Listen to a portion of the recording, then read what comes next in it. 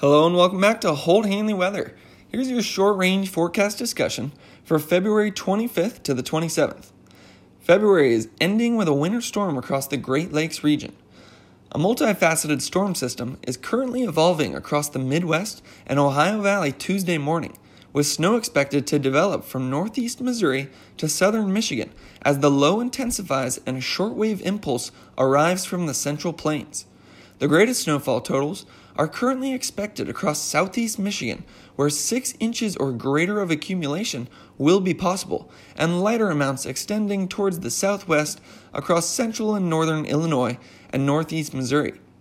Moderate snow along with some light freezing rain is likely across northern New York and northern New England by Wednesday, and rain near the Interstate 95 corridor.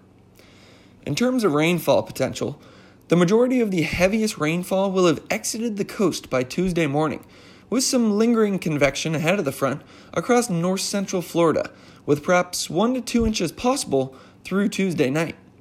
Multiple rounds of light to moderate rain are expected across the northern mid-Atlantic region as the surface low approaches, with over an inch expected across parts of Pennsylvania.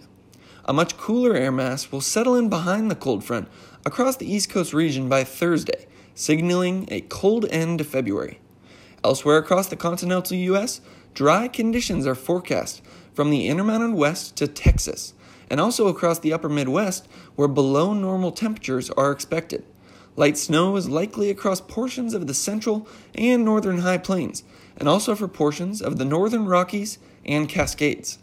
While this is a National Weather Service forecast, I am not affiliated with them and do not claim copyright over this material.